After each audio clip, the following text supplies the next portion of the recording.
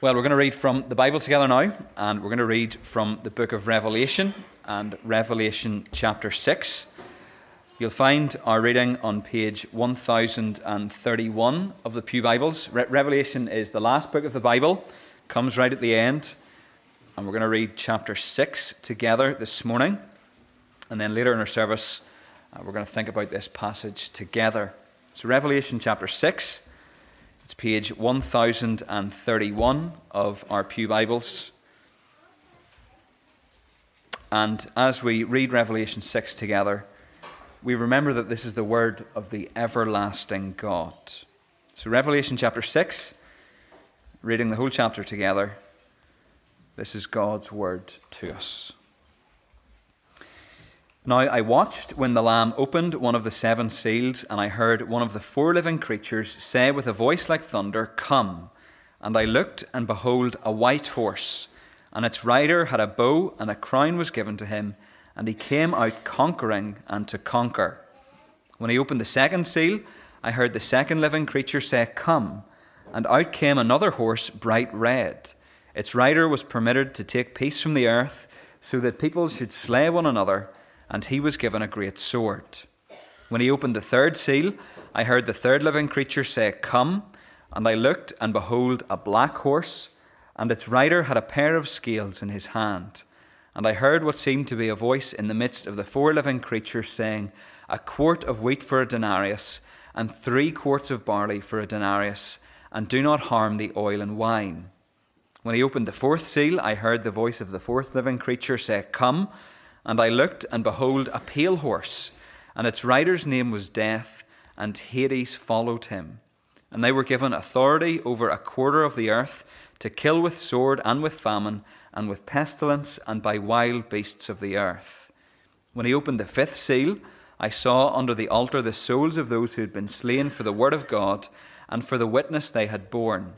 They cried out with a loud voice, "O sovereign Lord, holy and true, how long before will you judge and avenge our blood on those who dwell on the earth?" Then they were each given a white robe and told to rest a little longer until the number of their fellow servants and their brothers should be complete, who were to be killed as they themselves had been. When he opened the sixth seal, I looked, and behold, there was a great earthquake, and the sun became black as sackcloth, the full moon became like blood, and the stars of the sky fell to the earth, as the fig tree sheds its winter fruit when shaken by a gale. The sky vanished like a scroll that is being rolled up, and every mountain and island was removed from its place.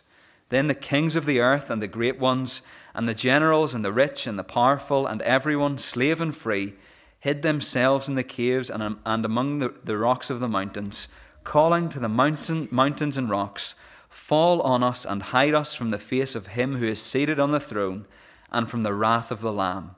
For the great day of their wrath has come, and who can stand?" Amen. And we thank God for his word to us this morning. Well, let's take our Bibles and turn to Revelation chapter 6. You'll find that passage on page 1031 of the Pew Bibles.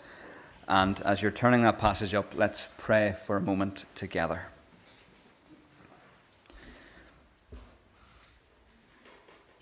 Father, we thank you for your word, and we realize that it is a living word, a word that is living and active and sharper than any two-edged sword. And Father, we pray that as we open your word together for a few moments now, we pray that you would speak clearly to us, that you would help us to understand why we are the way we are and why our world is the way it is. But help us also to realize that we must trust in the Lord Jesus Christ. And we pray these things in his name. Amen. It's important to remember. We make a point of remembering important things and not so important things.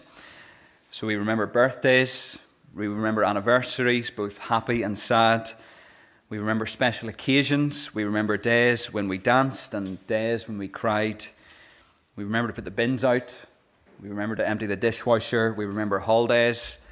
We remember to reply to a WhatsApp or a text message. We remember church services and moments in our spiritual formation and journey. We remember people we knew and loved who are no longer with us. We remember moments with them, moments we'll cherish and we'll never forget. We remember, as we have done this morning, people we never knew, but people who gave their lives for our freedom.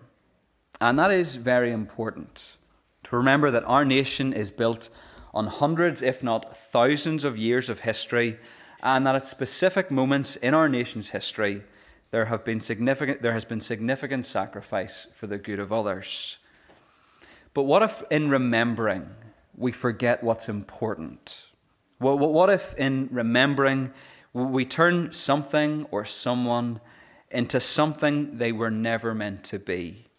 Well, what if our remembrance turns into something of a devotion that is only meant for God?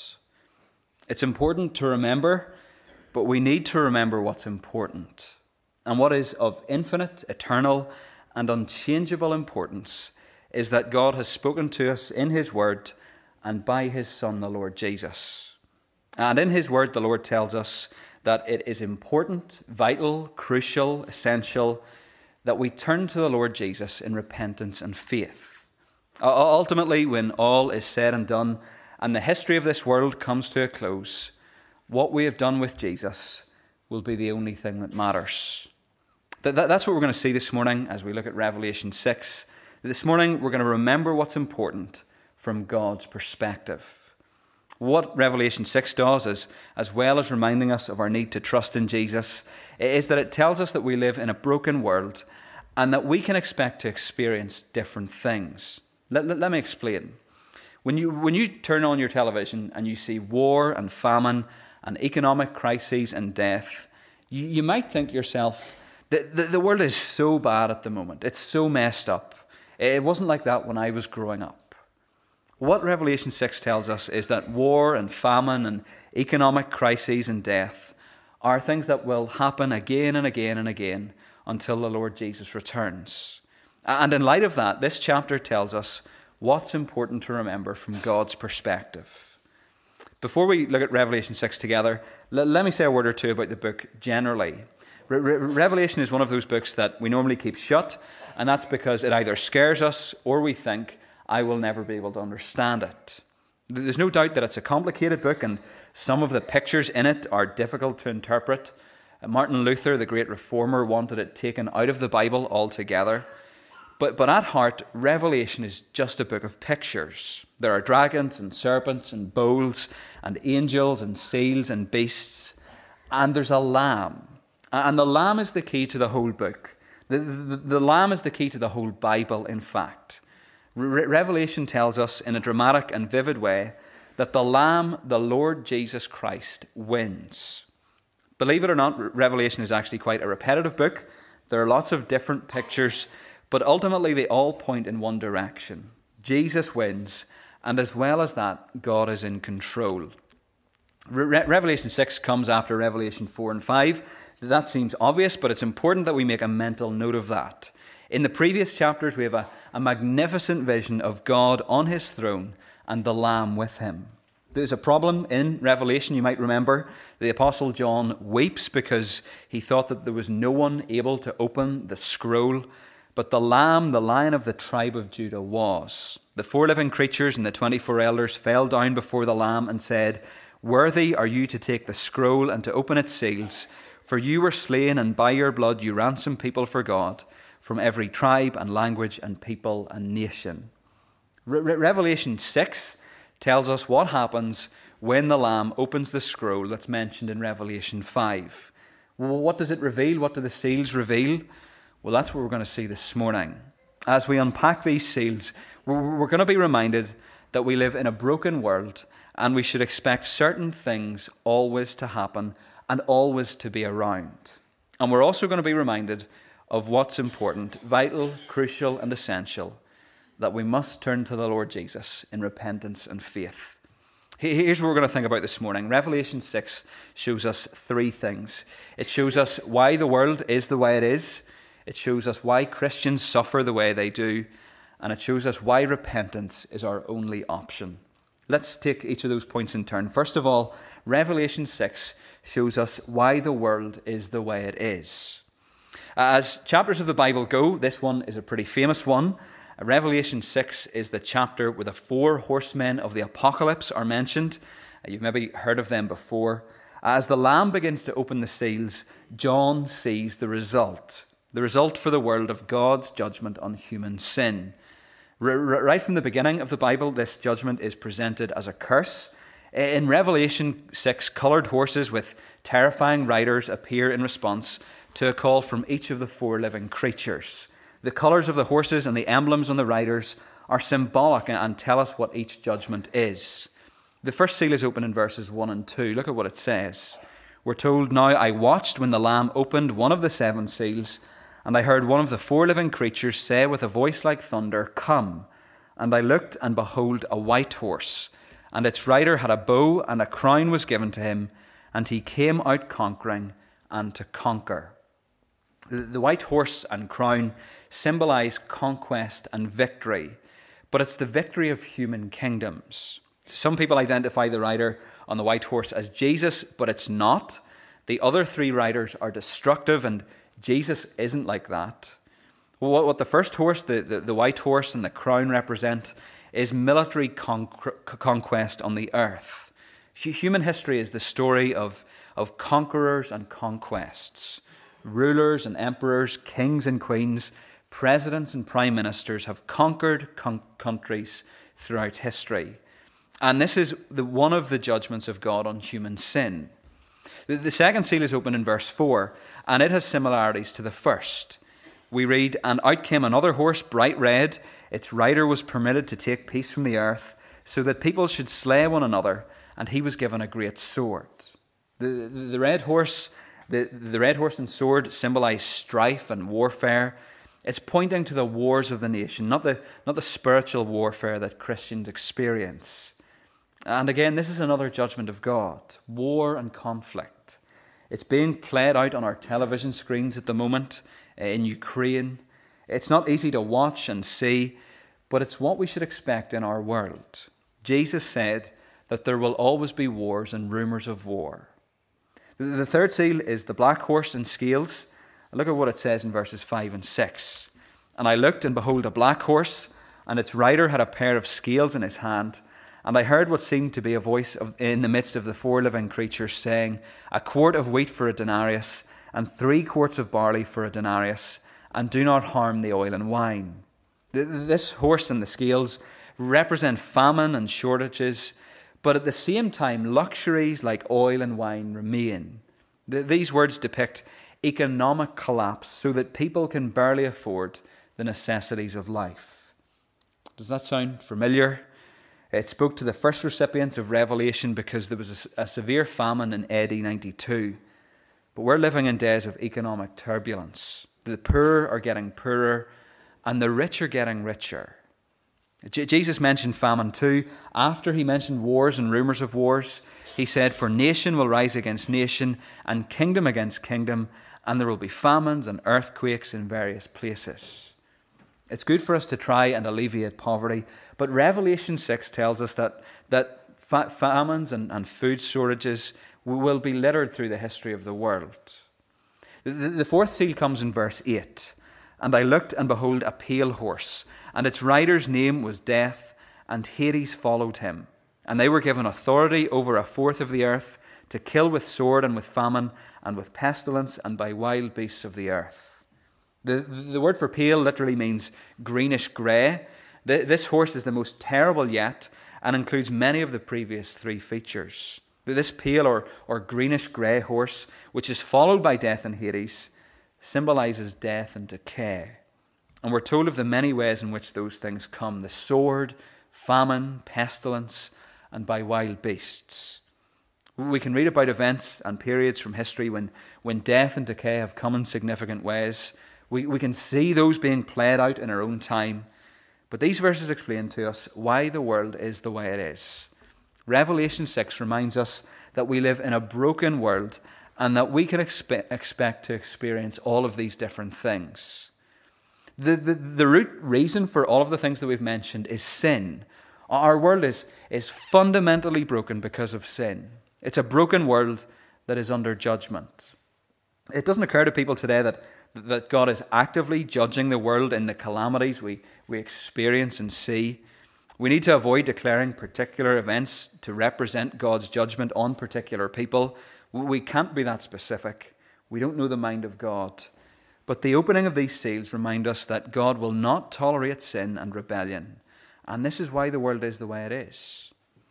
There is something else we should note before we move on, and it's the power the writers hear, the power that the writers have. Notice that it's given to them.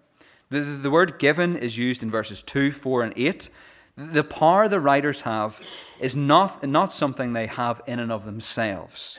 They come out of the command of the four living creatures around the throne of God, the same four living creatures who previously worshipped the Lamb. And the implication is that the world's disasters are ultimately under God's control. However puzzling it may seem to us, God is ultimately in control. So when you turn on your TV and you're shaking your head and you're saying, the world is so bad at the moment, you need to remember that God is in control. Jesus is the one breaking the seals. The sufferings of the world in our time and through all time are the first and foremost consequences of God's judgment of sin. That's why the world is the way it is. The second thing Revelation 6 shows us is why Christians suffer the way they do. Why the world is the way it is, and why Christians suffer the way they do. We read about a fifth seal in verses 9 to 11. In verse 9, there's mention of an altar, and this is the first time that John mentions an altar in Revelation. Under the altar, he sees the souls of those who had been slain for the word of God and for the witness they had borne. These souls represent persecuted Christians, epitomized by those who had been killed for their faith. These verses speak of all of God's people who have been slain for their faithfulness. And the point of verses 9 to 11 is that there's an element of suffering which is general to the world and includes Christians, but there's also an element of suffering which is specific to God's people. We know this to be true, of course. It has become more and more difficult to be an evangelical, Bible-believing Christian in Northern Ireland in the past 10 years. Culture is closing in on us. Christians are being pushed to the margins. For a long time, we were considered to be irrelevant, but now culture sees us as dangerous. And that's because we won't bow the knee to the idols of our day. The words of the saints in verse 10 convey a sense of impatient waiting for God to judge those who dwell on the earth and to avenge their blood. This isn't a desire for personal revenge. It's a desire for the vindication of the gospel for which they had died. Like people who aren't Christians, believers are driven to ask God why he permits suffering to continue in this world.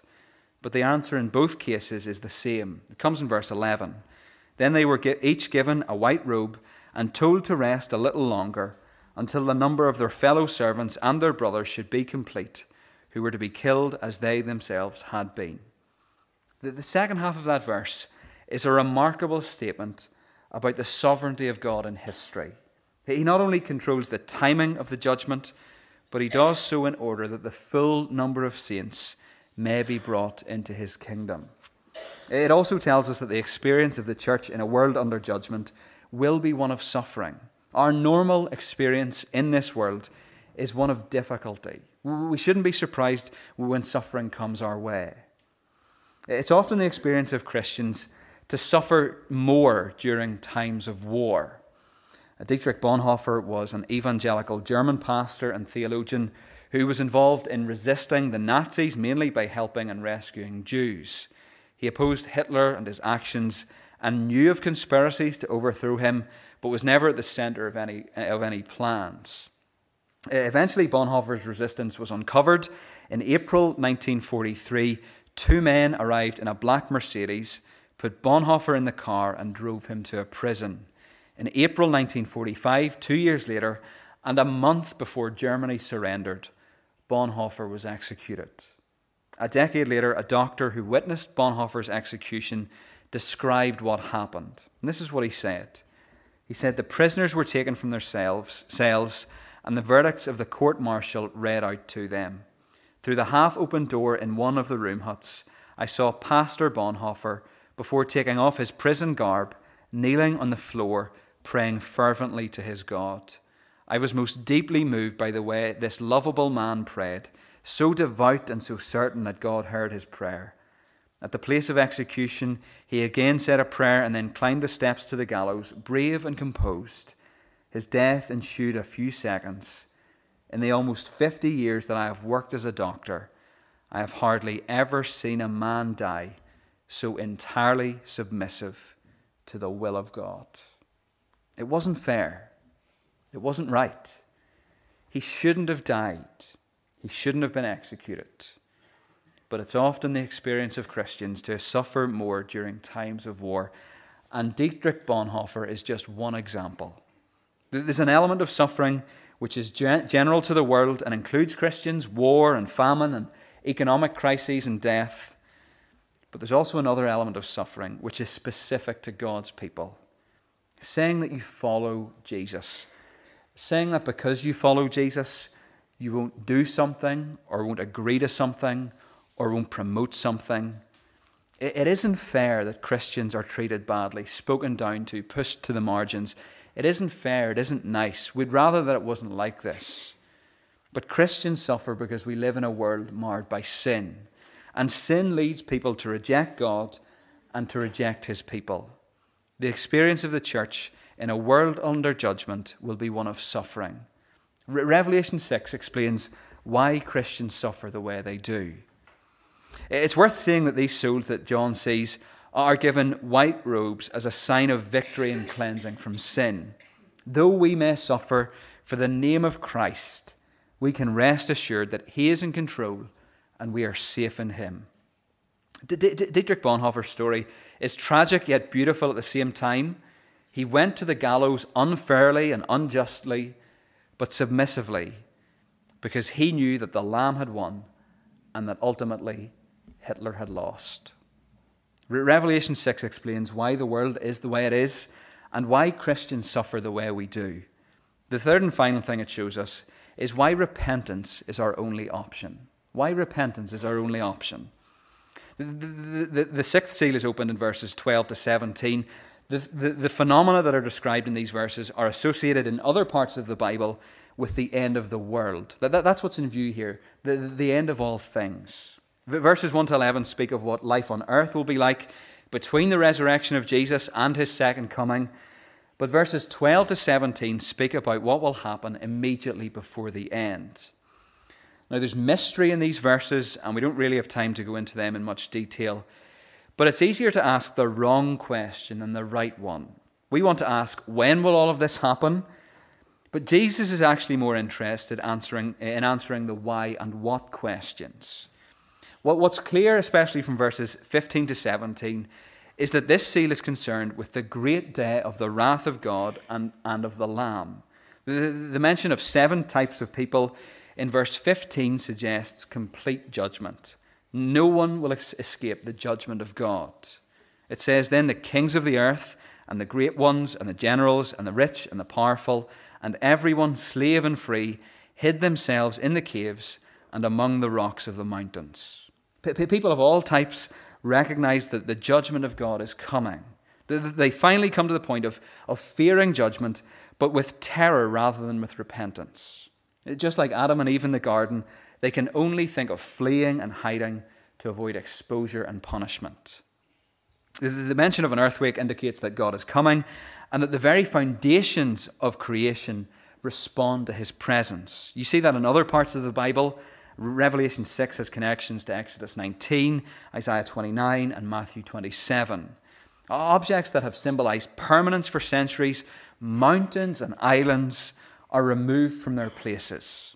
Phenomena in the heavens indicate the shaking of the old order of creation in preparation for the coming of the new creation. Mankind cries out, fall on us and hide us from the face of him who is seated on the throne and from the wrath of the Lamb, for the great day of their wrath has come, and who can stand? The question that's asked in verse 17 is a good one. Dismayed mankind cries out, who can stand? Who can stand before before the holy God of this universe? The answer actually comes in the next chapter. Revelation 7 shows the redeemed in heaven, those who have believed the gospel and who have been delivered from the wrath to come. They can stand. But those who don't trust in Jesus, are completely exposed. It's important to remember, but what if in remembering we forget what's important? As we sit with Revelation 6 open in front of us this morning, we need to remember what's important from God's perspective. Revelation 6 tells us, it gives us important, vital, crucial, essential truth that you cannot ignore. It tells us why the world is the way it is. Sin is the cause of all things bad, of all things evil, of all things unjust. Our world is under judgment because of what we have done. Revelation 6 also tells us why Christians suffer the way they do. There's an element of suffering which is general to the world and includes Christians: war, famine, economic crises, death. But there's also another element of suffering which is specific to God's people, saying that you'll follow Jesus above anything or anyone else. And in light of those things, Revelation 6 shows us why repentance is our only option. This world will come to an end one day, but on that day, just like other days, people will hide in fear but not respond in faith. That's the striking thing about verse 17. The cry of mankind, the cry of people all over the world is, I would rather take my chances and hide from God. People have said that throughout history. This morning, are you hiding in fear rather than responding in faith? Repentance is our only option. It's the only way for us to be right with God. At the beginning of his ministry, Jesus called people to repent and believe in the gospel. The gospel is the news that Jesus has died for our sins on the cross and that he has defeated death by rising again. In light of all that we've thought about, it's clear that trusting in Jesus is our only option. It's your only option. And in telling us about the judgment to come, this chapter points us to the way that we can pass through that judgment by trusting in the Lamb who has died and who is worthy to open the seals. Where do you stand before God this morning? It's important to remember, but we need to remember what's important. Revelation 6 tells us what's important to remember from God's perspective. In Revelation 6, the Lord tells us that it's important, vital, crucial, essential that we turn to the Lord Jesus in repentance and faith. Ultimately, when all is said and done, and the history of this world comes to a close, what we've done with Jesus will be the only thing that matters. Revelation 6 shows us why the world is the way it is, why Christians suffer the way they do, and why repentance is our only option. Let's pray together.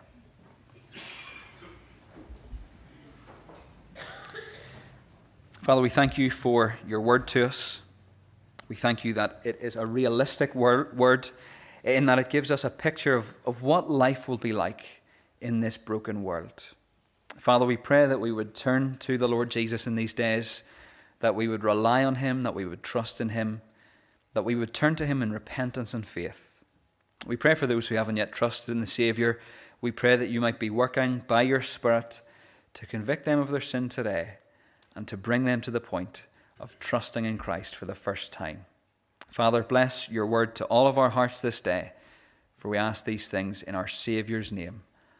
Amen.